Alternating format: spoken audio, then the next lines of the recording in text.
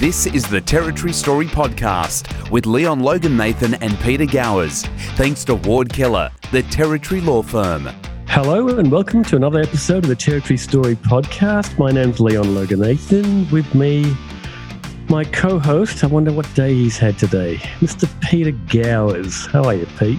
Hello there, and welcome to another wonderful day of Darwin build-up weather. God, it's a bit hard to take, isn't it? What's going on, mate? I don't know, but it's the classic build-up. It's the classic. We'll give you a couple of black clouds to lull you into a sense of security that there's going to be a shower or storm, and then we'll just keep floating straight past. And it's the time of year for it. October, November is when you expect this disgusting weather. But it's hot right now. Yeah, damn hot. I'm looking at the weather forecast. It's like 25 to 36 pretty much for the rest of the week, with somewhere between a 40 and 70% chance of rain. I was talking to someone over the weekend who said, "Oh yeah, I saw Darwin on the weather map. It said there's a chance of storms." I said, "Well, that's true, but they've only got 2 slides that they use on the national weather. And it's the chance of a thunderstorm slide for the next 6 months." Right. Well, mate, we've got another new guest for the podcast. Someone I haven't actually met before, so we'll be both in the same boat. Let me introduce to you and our listeners Miss Terry Hart. Terry, welcome to the Territory Story Podcast. Thank you very much. Nice to be here. Yeah, now, as per usual, your our connection was through LinkedIn. I think I saw you respond to I must have written something about the public service from memory, and I think you responded, and then that's how we made that connection, and that sort of lingered there for a few months. And then and I reached out to you and you kindly agreed to come on the podcast and share your story. Yes, well, maybe record something before it's lost forever. What, the public service? Oh, no. Me. My memory. Oh, don't worry. We've had Austin Ash on the podcast and he was 94 not out. Wow. Still sharp as a tack. He ran rings around both of us. Yes, he did. So your story, Terry, you are a long-time Territorian by the look of it, going back to the 70s or early 80s? Yes, well, I think 1978 is a pretty important year for both of us, Leon, if I remember correctly.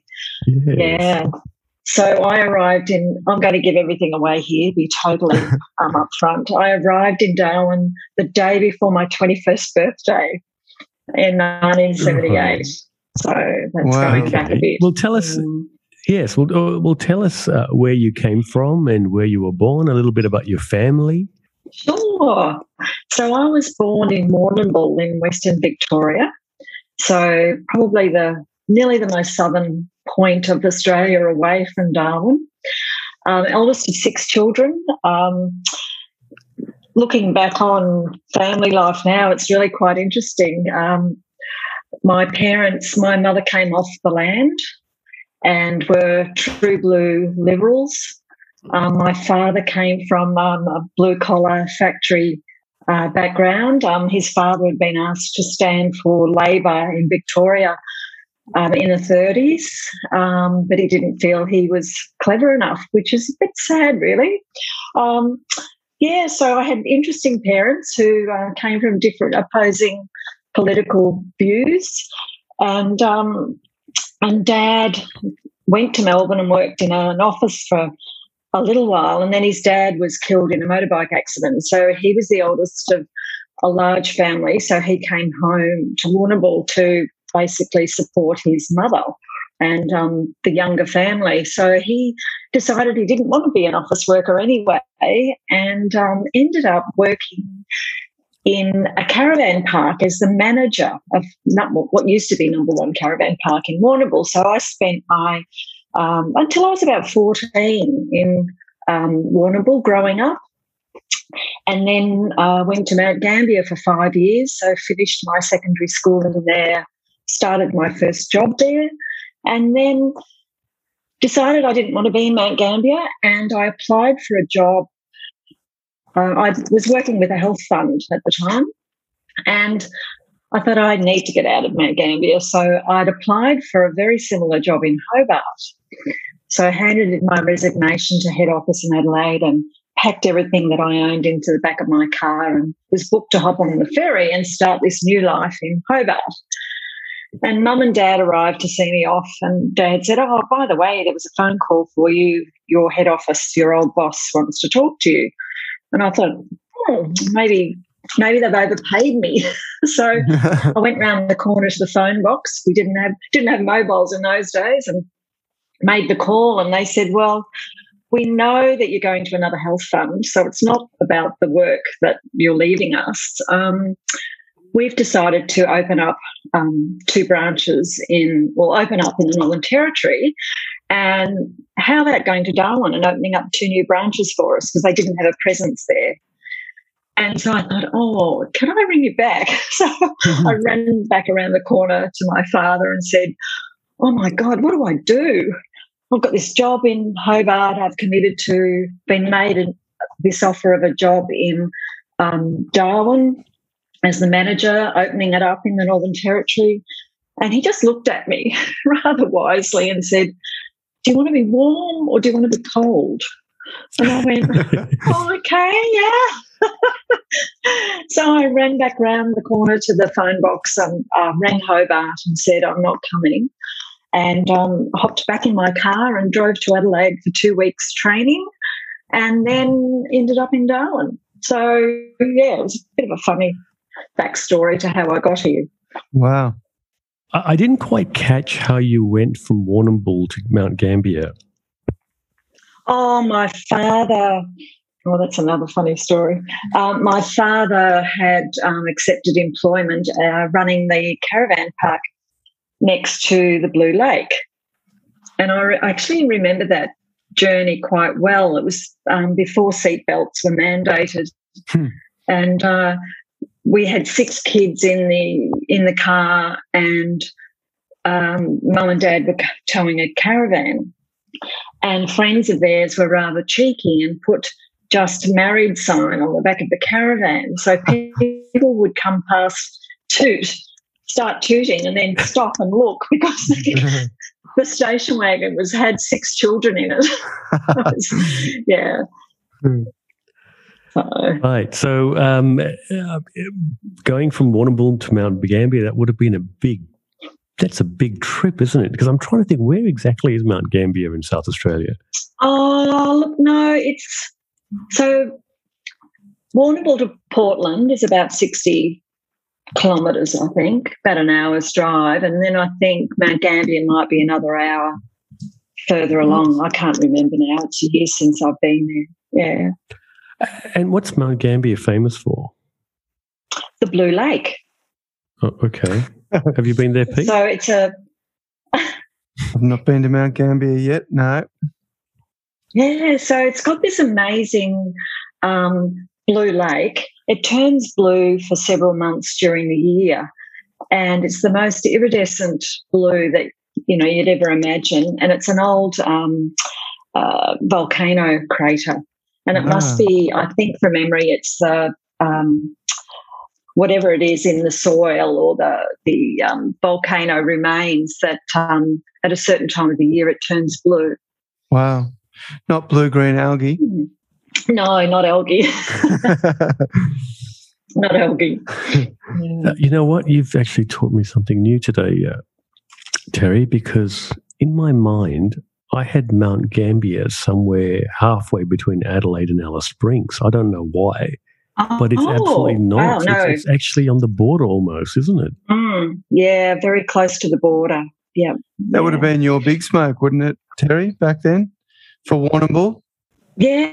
They were both regional centres for dairy farms and sheep farming, and Mount Gambier had a big forestry industry there as well in the surrounding areas at the time. Yeah. Okay. And bigger population too, I imagine? Look, I honestly can't remember. Okay. Honestly can't remember. Yeah. And was there much difference, like living in Victoria compared to South Australia? This is not something we normally. Pete's nodding his head vigorously, like huge difference. Yeah. So, looking back, Western Victoria was very much. It was a mix of convicts and free settlers. Adelaide, Mount Gambier is sort of aligned to Adelaide, and they're a different sort of group of people. I think they're very proud of their non-convict background. The big difference for me was we were surrounded by, felt like hundreds at times, but surrounded by a very, very large extended family on both sides, my mother's side and my father's side, and grew up with cousins. I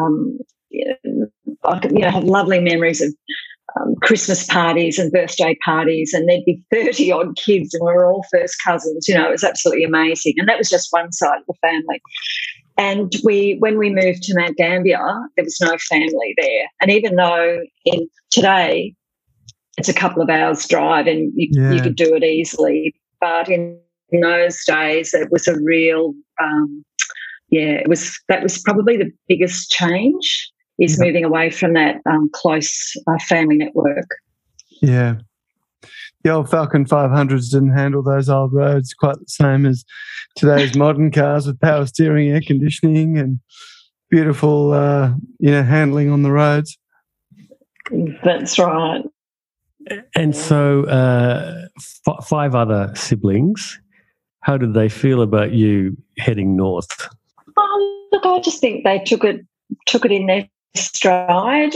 The oldest 3 were fairly close in age. The next sister along is only 11 months younger than I am, and then the one after that is 2 years, and then there was one every 2 years after that. So the youngest is 9 years younger than me, so she was quite young when I left. And we're really close now as adults, but for her, probably the 2 youngest, it was, she's gone. But I actually never spoken to them about it, but I don't think they're scarred for life or anything. I wonder if number 2 liked it, stepping up to the top dog position once you'd moved out.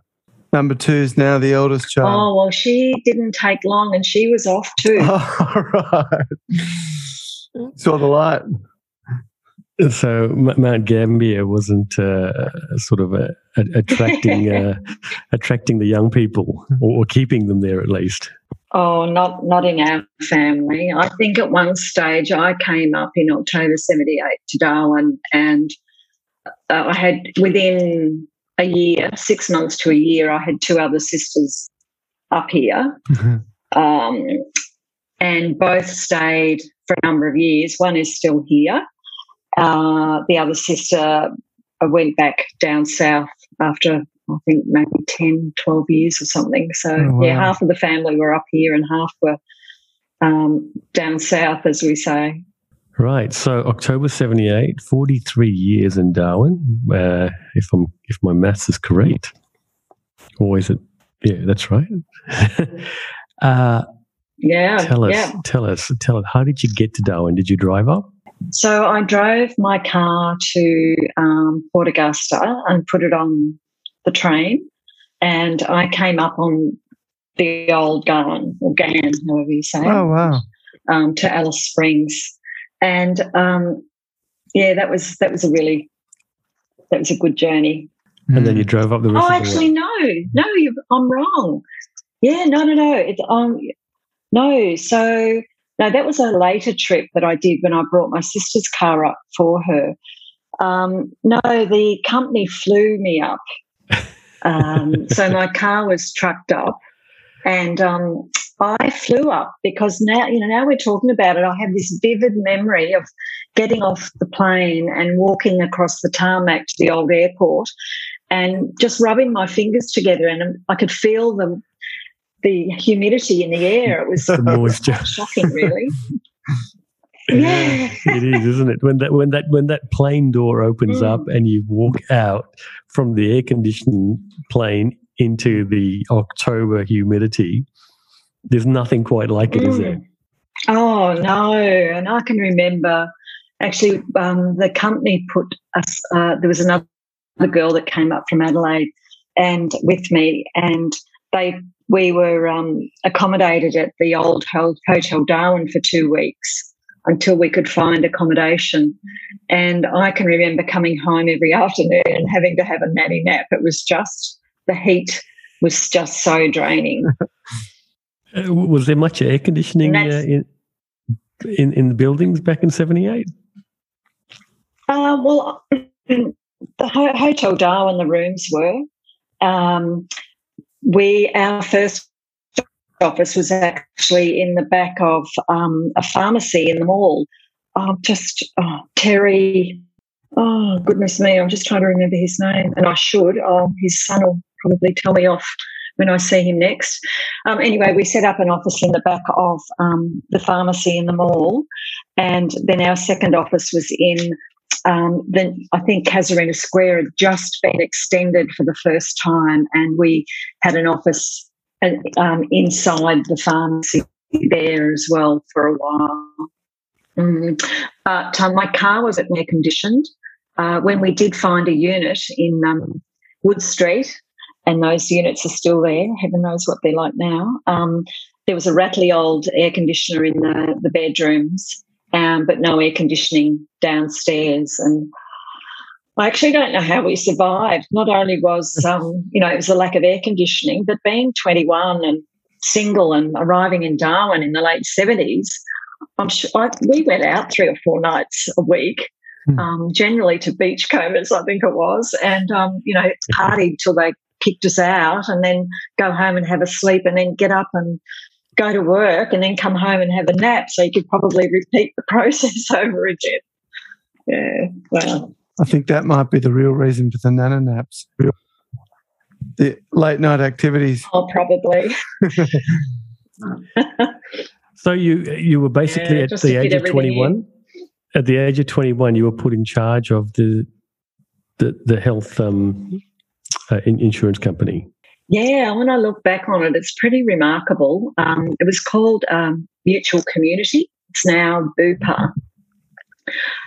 And they were well established in South Australia. They weren't in any other state. Head office was in Adelaide.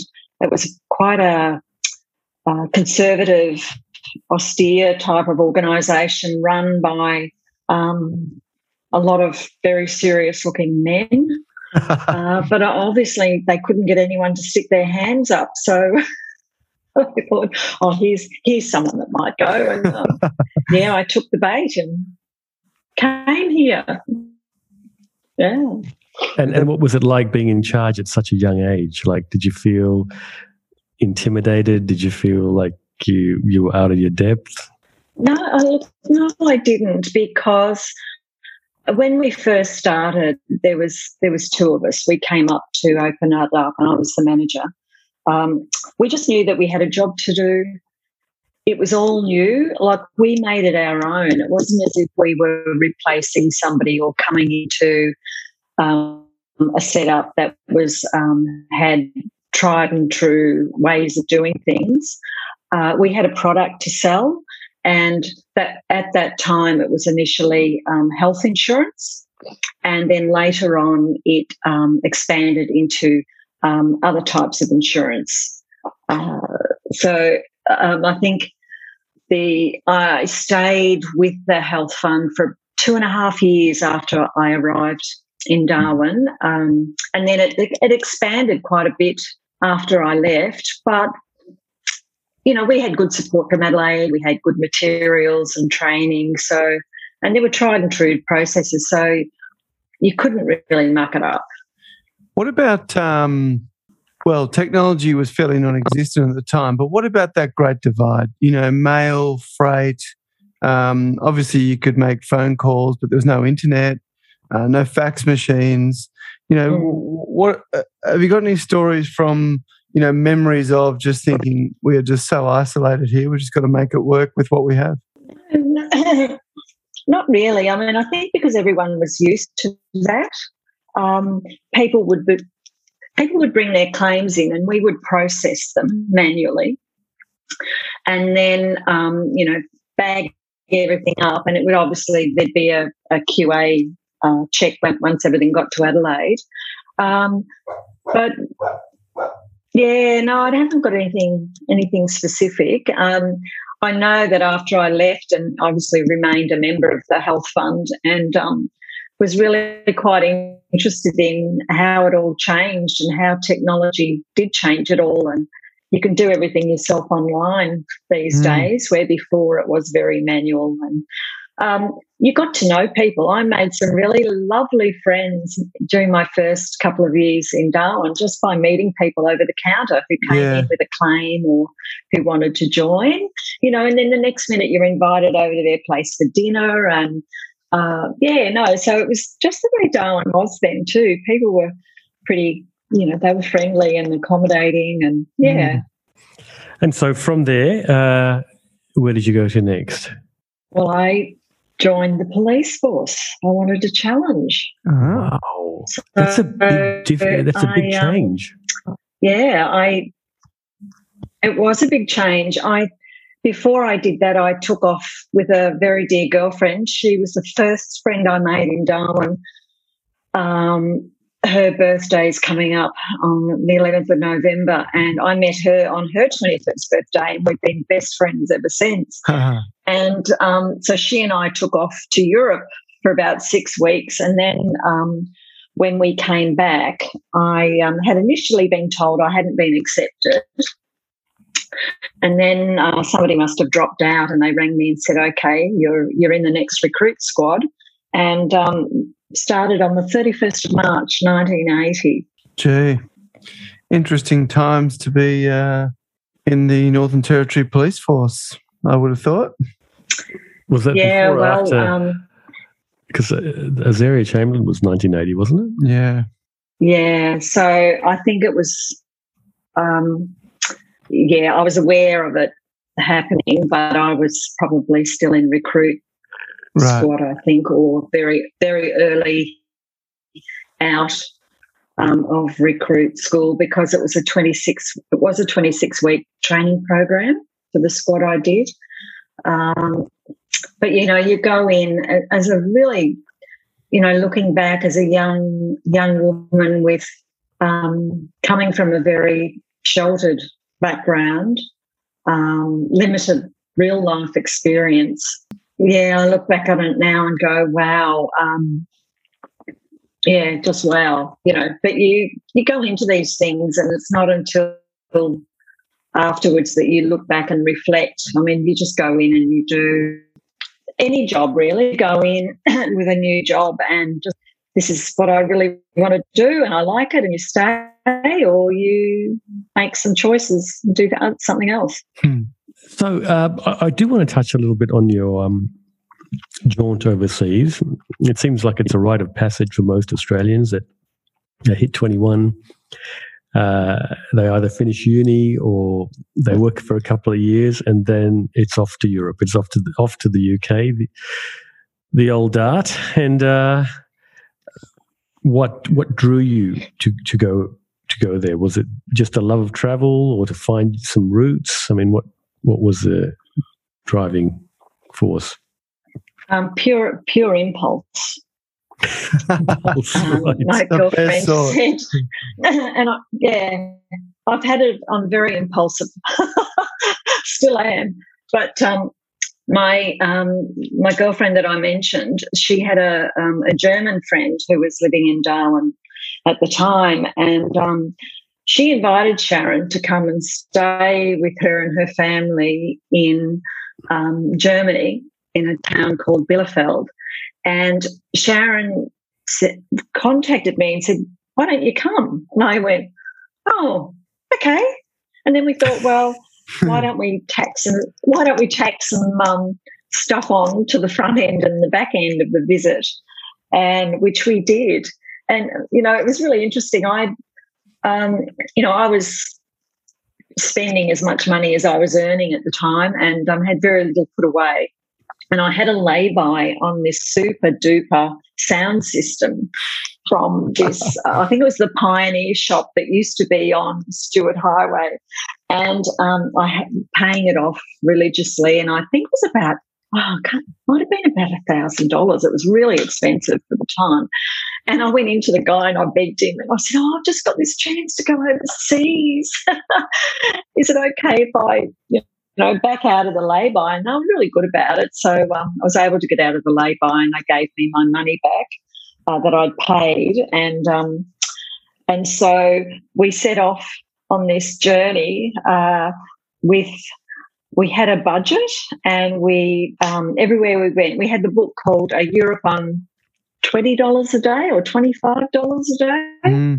So we just used that as a guide. So we'd look up where we were going. Oh, here's a place that's within our budget, and we'd book in there. But at the end of the trip, we came back through London, and if we didn't spend our daily allowance, we'd put it aside. And we, with our savings from the trip, we went into Harrods, and I think I bought a rabbit fur jacket, and she bought herself a suede coat, and we were so proud of ourselves. And looking back, why would you do that when you're coming back to Darwin? But anyway, it was the thrill of Harrods, and buying something that we probably never would have. And that was your first time overseas? Yes. So it was all and very so back new to me. Back in 1980, how did you get from Darwin to London? Did you stop like 10 times before you got there, or was it a little bit better than that? I think there were 2 stops. Oh no, you're really pushing the memory bank here. I think there were 2 stops along the way. It was a long way. That's all I remember. It was a long way. And do you remember whether you flew Qantas? Do you remember? Was it Qantas that flew out of Darwin? I'm just intrigued. It would have been. Yeah, right. It would have been Qantas, and we flew out of Darwin, and we did fly out of Darwin. And whether it was Singapore or a bit further afield, I just don't remember now. Yeah. Right. So, Pete, back in those days, you could actually fly Qantas out of Darwin as opposed to Jetstar. I know. A lot of those flights too used to stop in Bahrain. So that used to stop over point. That's right. Yes. Thank you for the memory jog. Yeah, it was Bahrain. Yeah. Right. And so do you remember what it felt like going over there? As in like the weather, the people, how do you have a memory of that? Would have been just like Adelaide, wouldn't it? Look, I have memory of being, because we bought a Eurail pass and we had a Britrail pass. And I remember the Britrail pass, we were on a train up to Scotland, and I saw snow for the first time in my life. And that was amazing, Yeah. We stayed we were in Paris, and I remember we stayed on the left bank in this really, really old hotel with stairs circular stairs that went up the side, and obviously toilets were an add-on because the toilets actually jutted out from the wall, so they'd obviously been added on after several centuries of life. And on our meagre allowance, we one of our things that we did was rush around and find a place, and we bought, French brie and the breadstick and the real French pate and a bottle of wine, and rushed back to our room, which had a lovely little garden view, and sat there feeling very French. Yeah. So wonderful trip. Did you feel it shaped you in any way? I think it made me consciously realise how the places that I'd come from, you know, how small they are as opposed to some of the big cities we visited. But it also made me very grateful to live in Australia and to have the opportunities and the lifestyle that we have here that we take for granted. So that was one of my big memories. Is I loved travelling, but I was so pleased to be home and grateful that Australia was home. Yeah. Interesting. So you got back here, then joined the police force, did your basic training, and then where did you get posted? To Darwin. So I was in general duties in Darwin. That was Darwin and Casuarina from memory. And then 85, 86, so for about 18 months, I was in Katherine in uniform, and then came back to Darwin, and I'd won a position in the criminal investigation branch, and I stayed there for the next probably 9 years in CIB. Then did a stint at the training college, and left in 94. And your memories of the police force? There's lots of memories. For a large part of the time when I was in CIB, I used to say quite flippantly, but I think it was correct, that by virtue of wearing a dress, you ended up with all the sexual assaults, child abuse investigations. And, you know, I did get an opportunity to work on other big cases, drug cases and murders, but a lot of the time was investigating some pretty dreadful assaults against women and children and men who'd been assaulted. And so, you know, I look back on it now, and today all police forces have pretty good support systems in place for debriefing police officers who have been involved in either a traumatic event or, you know, working in this sort of field. It's vicarious trauma, really. And there wasn't a lot of that available then. And it was quite easy to fall into a view that there were only victims and offenders in the world.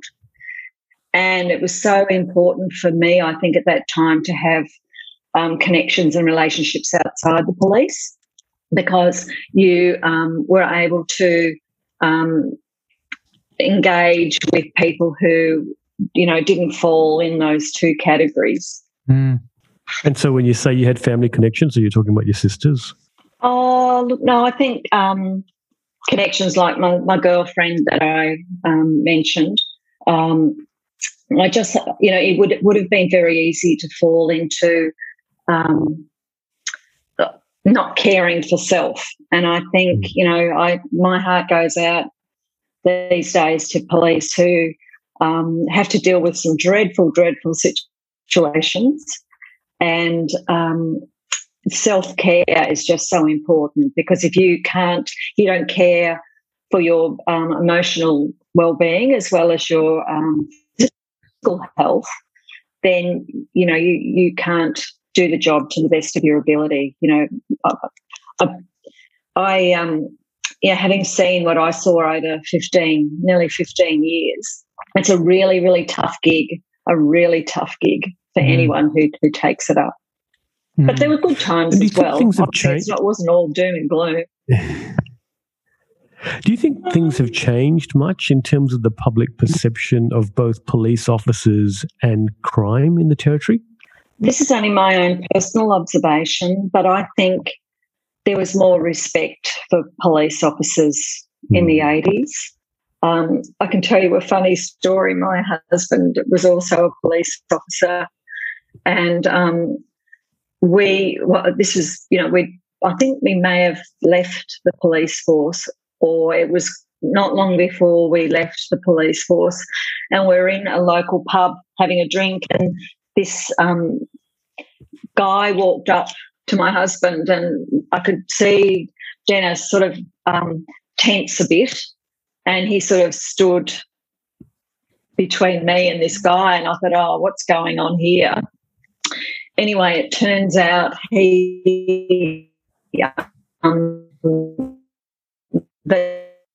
Dennis had locked him up anyway, he came up and said, oh, Mr. Hart, I don't know if you remember me. And Dennis said, yep.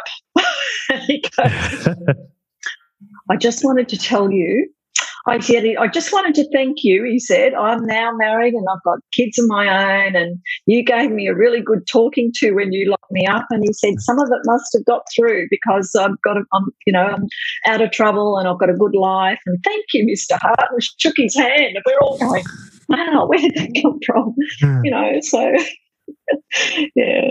So, you think police? Yeah, I mean, I think I have to agree with you too. I feel like police. I don't know where this has gone wrong, but respect for police just seems to have diminished a lot over the last 20 odd years, hasn't it? And look, I'm not saying that. It's a bit like any profession. There's no one profession where everyone is perfect 100% of the time.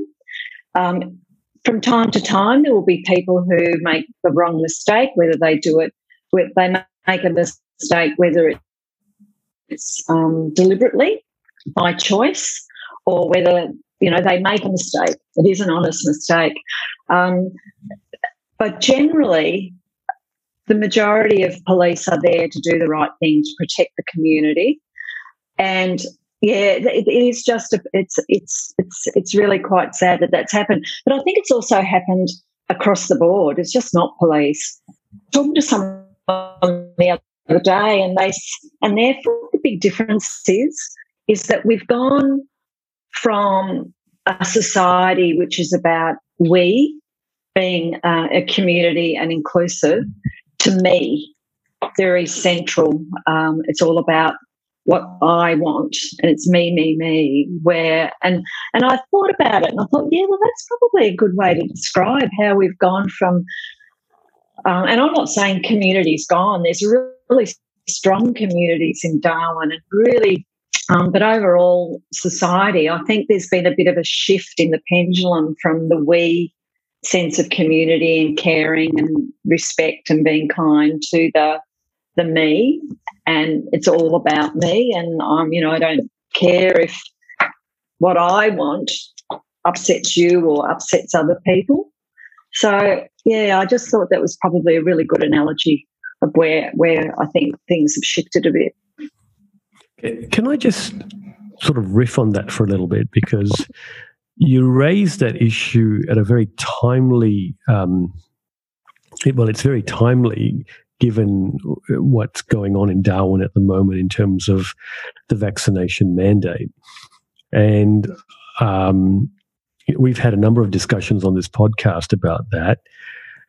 And it just strikes me that, well, I mean, there's obviously a number of views about this, and it's no one single view defines a person or defines a particular group.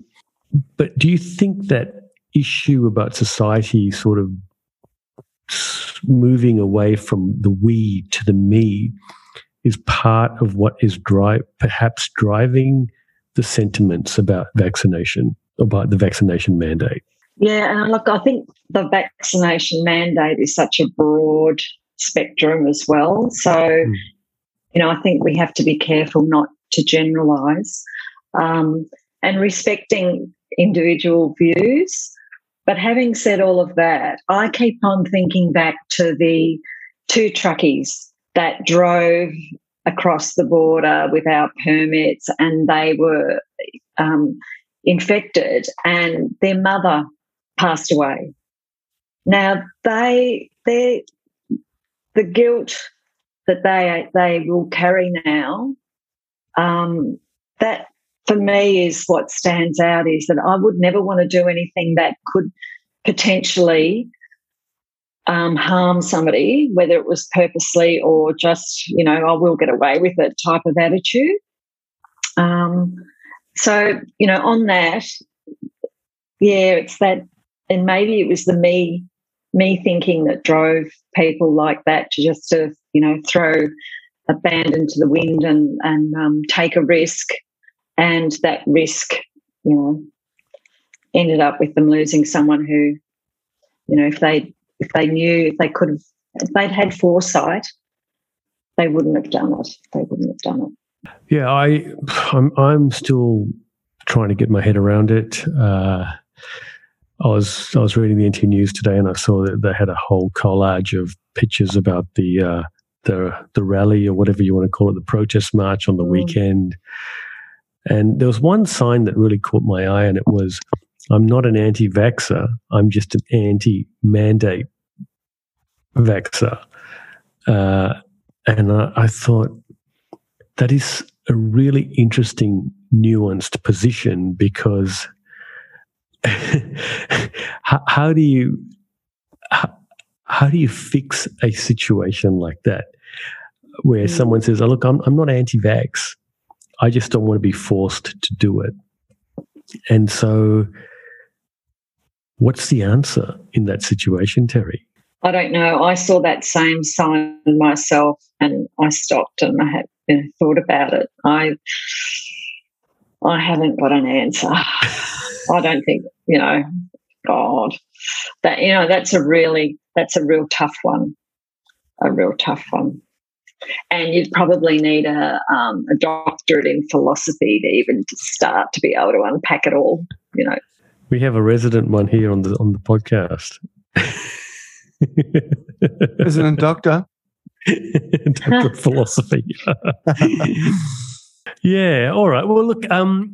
Okay. So you were there as a police officer for 15 years, which is a long time, and then you moved into government. What made you decide to do that? I'd been asked to move across to the Department of the Chief Minister in the Office of Women's Affairs on a secondment to help them develop the first domestic violence training package for the Northern Territory. And towards the end of the 6-month secondment, I was then invited to apply for the Deputy Director's position in the Office of Women's Policy. And I just thought the timing was right. I was working in a field that interested me, and there were opportunities. It was just right. It was just the right time for me to leave the police, and so this opportunity came along. I've been blessed with lots of opportunities, and so I went. That was my start in the Department of the Chief Minister back in '94. And you were there for 13 odd years.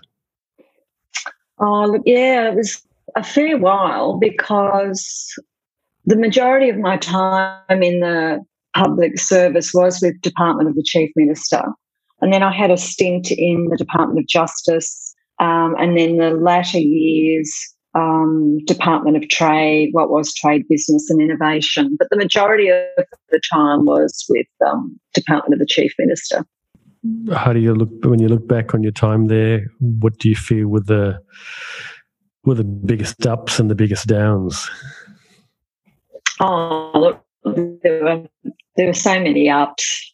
I got an opportunity to be the official secretary at Government House when Ted Egan was the administrator. Now, that's a huge up. Ted and Nerys are just amazing couple. And it was a real pleasure to be able to be there at Government House at the time they were there. Other highlights were probably the change of governments from time to time, because they opened doors for me. I'll never forget,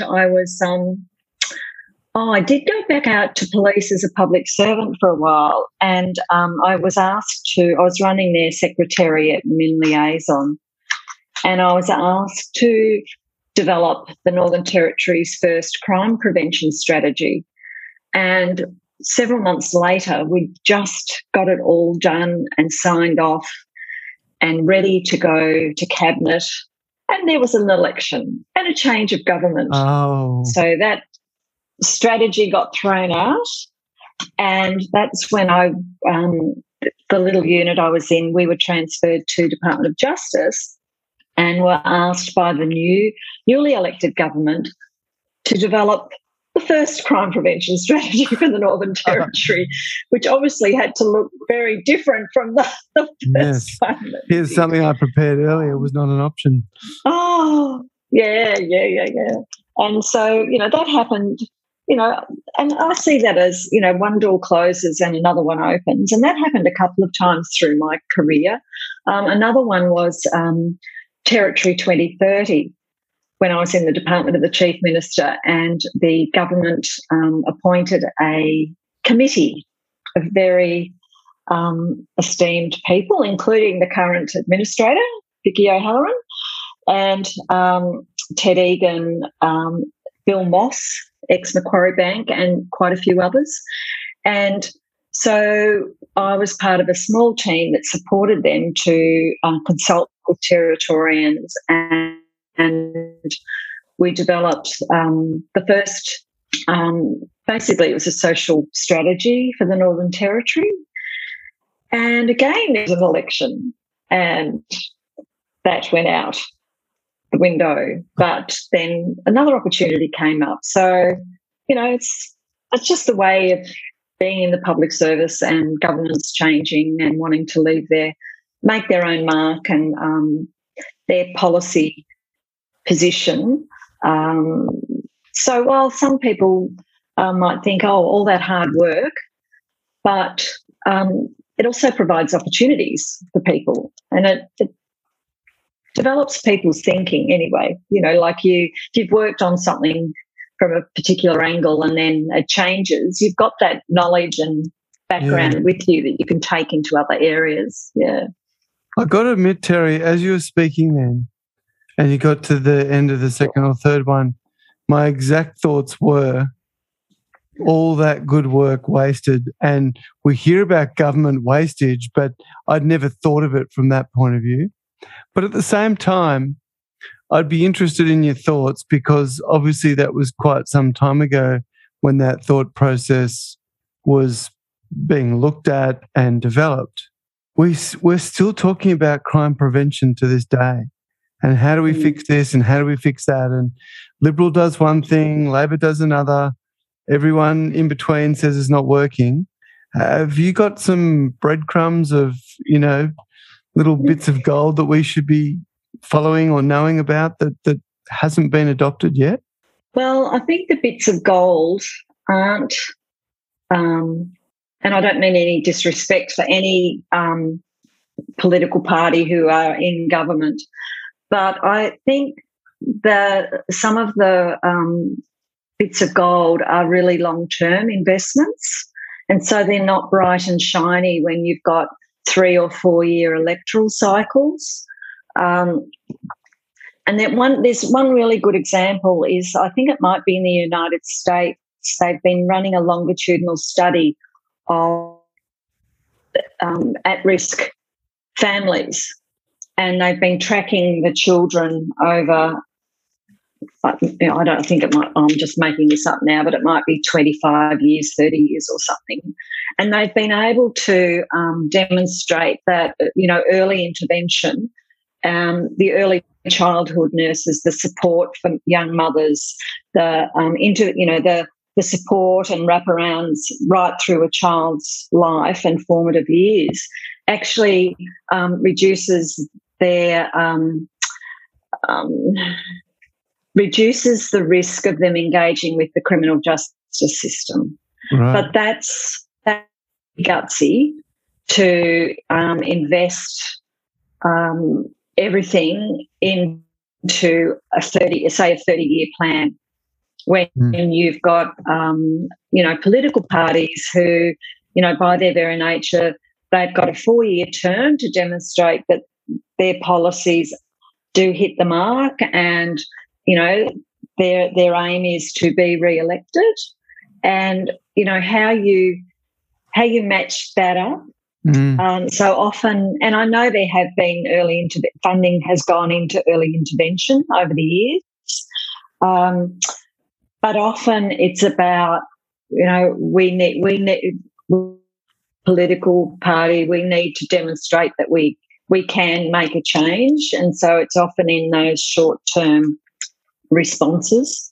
Yeah, it's interesting because there's some things that you think should be not left or right. They should be common ground. We talked about some things the other day on the weekend podcast where it'd be great if both sides of politics just got together and said, okay, well, for the greater good, we need to do X or we need to do Y. But you're right, with the short election cycles, that's prohibitive. But at the same time, we hear the current government talking about generational change. Well, they're not going to be there in a generation, but I'm sure their counterparts want a similar outcome that they do. So it'd be good to see both sides working together on these types of things. Yeah, but I think even if both sides miraculously did work together, Pete, mum and dads out in the suburbs don't have that tolerance or patience to wait something out for 30 years, as Terry was just talking about. And so if you're going to make those sort of changes, first, obviously, you've got to get bipartisan support, which good luck with that. And then on top of that, you've got to bring the population with you, and you've got to create a narrative around that and provide an incentive for why it's worth, going back to your statement before, Terry, about the we as opposed to the me. And it's really, really difficult. I mean, you pick up the paper today, for example, and you read, in Alice Springs, in a spate of 72 hours, there was, 300-something incidents, criminal incidents.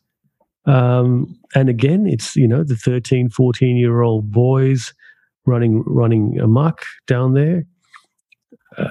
How are you going to convince the average resident in Alice Springs that they've got to wait 30 years to see, a change? I think you're on a hiding to nothing there.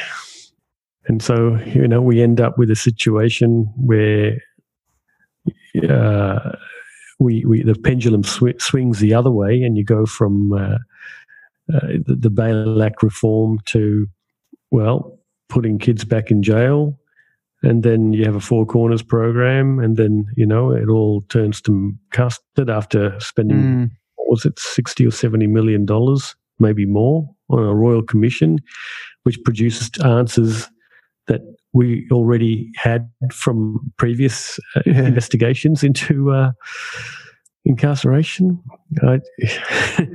You've been there for 37 years, Terry. I mean, you must feel like Groundhog Day. Look, moving on though, you spent 37 years in the public service, and then you moved into the private sector, into Deloitte, of all places. That would have been a fairly big move and quite a different experience. Yeah, I think that was version 1 of attempting to retire. And I think I'm up to 5 at the moment. I left the public sector, and the former managing partner for the Northern Territory, he and I had worked on a project when I was still in government, and when he knew I was leaving, he contacted me and said, how about coming to work for Deloitte? They wanted to expand, or basically kick off, a dedicated public sector advisory team. So and he was moving to Perth. So that's when Karen Green, who I know you've has spoken to on the podcast, Karen Green took over at that time as managing partner. So I worked really closely with Karen, and I was there for about, for about 2.5 years. So mainly working on government tenders and contracts, but started to do some government and not-for-profits. And that was supposed to be your retirement, was it? Well, that was short-lived. Right. So you were there for about two and a half years, and then you had an opportunity to move interstate by the look of it. Yeah, so I was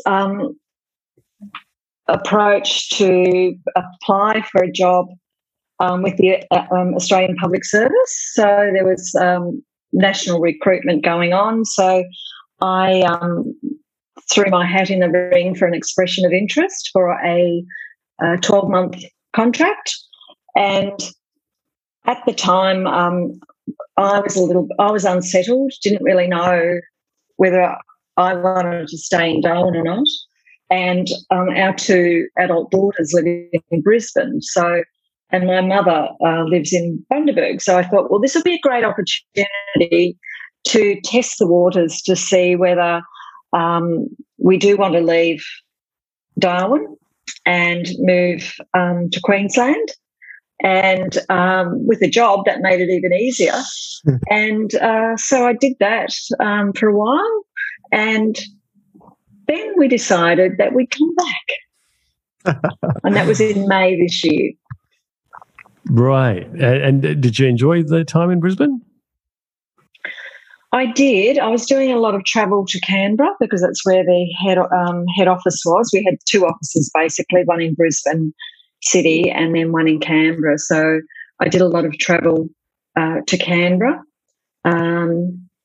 worked with a lot of really clever people, and I enjoyed it. But, I just reached a stage in my life where, again, blessed, I had a good super from the government, NT government, so I don't have to work. If I do work, it's because I choose to, and I feel I can contribute, and I'm, getting a buzz out of it. And I woke up one morning in Queensland and I just said to my husband, I'm having a Marie Kondo moment. This isn't bringing me joy. So we had a chat about it and, decided to pack up the dogs and come back to Darwin. Right. Because this CV of yours is a little bit interesting because you've got some time in Canberra as well, but that might have preceded your time in Brisbane by the look of this. The last few months I was on a task force in Prime Minister and Cabinet, right. But I'm also chair. I sit on the Australian Bravery Council. So I spend twice a year I go to Canberra for Bravery Council meetings, and prior to that for 10 years I was on the Order of Australia Council. So that necessitated travel to Canberra at least twice a year. Mm. Right.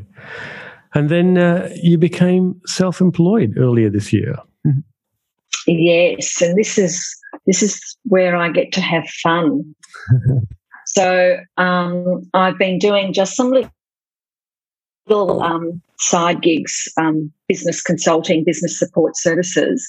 But I also started with my sister an online health and wellbeing business, which is not going to make millions, but it's lots of fun and a little bit of cash on the side, which is good, but great products. And I get to, it's like being like a kid in the lolly shop, really. I have lots of fun trying out all the products and, offering them to locals and friends and even interstate people who want to try them. Yeah, so it's good. It's fun. Right. And any grandchildren? No, we actually started having a family. I was 38 with the first daughter and 42 with the second. So they're early and mid-20s and early 20s. So, no, a little bit of time left, I think. No rush. Yeah. No. that generally has a pull on grandparents. I think when they become grandparents, at least you hear a lot about people, the territory government wanting to keep seniors in Darwin, and yet there's the pull of family down south. And so both your children left Darwin to go to Brisbane. Yeah, so they did their primary school, never came home. Sorry, I missed the first part. They did their primary school here and then? Primary school in Darwin and went to boarding school in Brisbane. And, they formed some really strong friendship groups in their secondary years of schooling. And, they, at this point in their lives, they're not interested in coming back to Darwin. But it's only a 3-hour, 50-minute plane ride both ways. The same with my mum. Like, she's 86 and she spent a couple of months with us in Brisbane. And when I told her we were coming back, I said, I can be in Bundaberg in half a day if I need to be. So the distances and the time that it takes to get to family is not what it was when we first came to the Northern Territory. It was a huge effort. I remember doing it by Greyhound bus one year, never again. But yes, it was an interesting experience. But these days with flights and you can be there so quickly. I was just telling somebody this today, Terry. The antiquated NT government 6 weeks annual leave, which is just about to be bumped up to 6 weeks and 3 days, is a joke because I don't need to travel for any more than a day now, and that's if, the connections don't work out.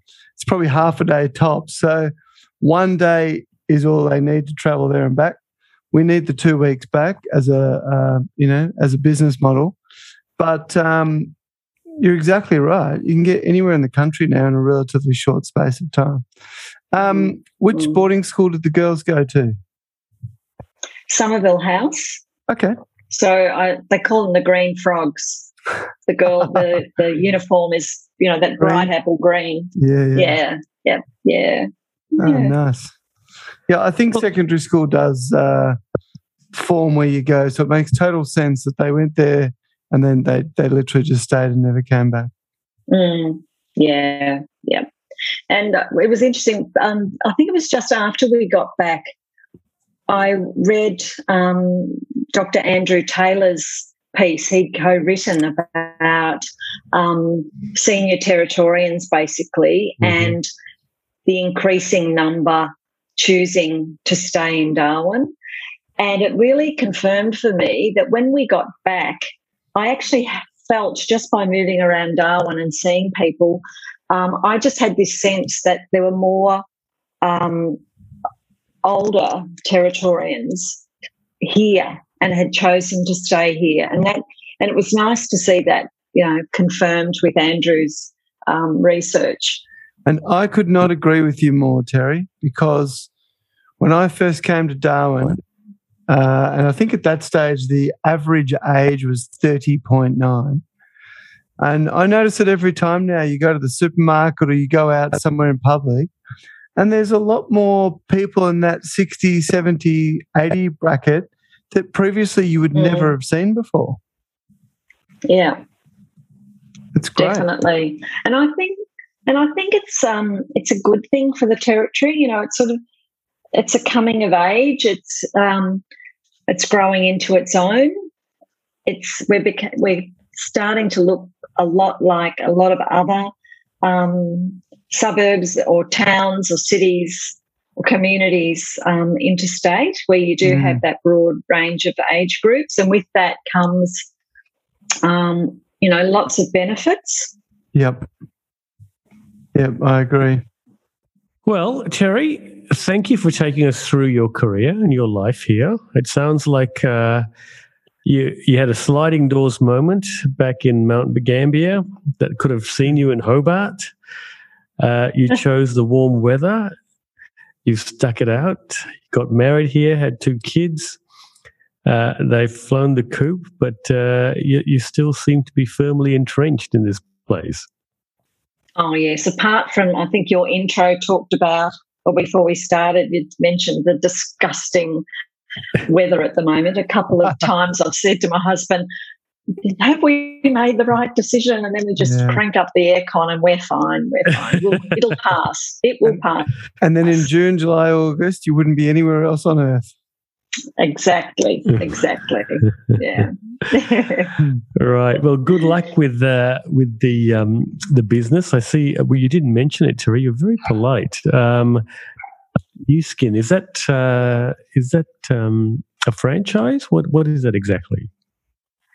So it's originated in the States and has headquarters in Sydney, and it's direct marketing. So there aren't any stores or shops. So it enables individuals to have a little business. So it's worked really well for, say, single mums or people who just want to supplement their income.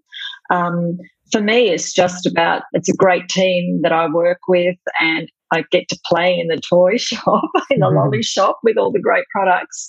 And you get to meet really nice people, and, they come to you and say, oh, I've got this problem with my skin or that problem. And you can actually show them a solution, and, you cut out the middleman. So, yeah, it's lots of fun. Yeah. And I can do it in my own time when I choose it. So that's good. Thanks for joining us, Terry. Thank you very much. That was Terry Hart on the Territory Story podcast. We'll catch you again next time. You've been listening to the Territory Story podcast with Leon Logan Nathan and Peter Gowers. For more episodes, search Territory Story podcast on all leading podcasting platforms or go to territorystory.com. The Territory Story podcast, thanks to Opie Dennis Digital Marketing, your local digital marketing agency.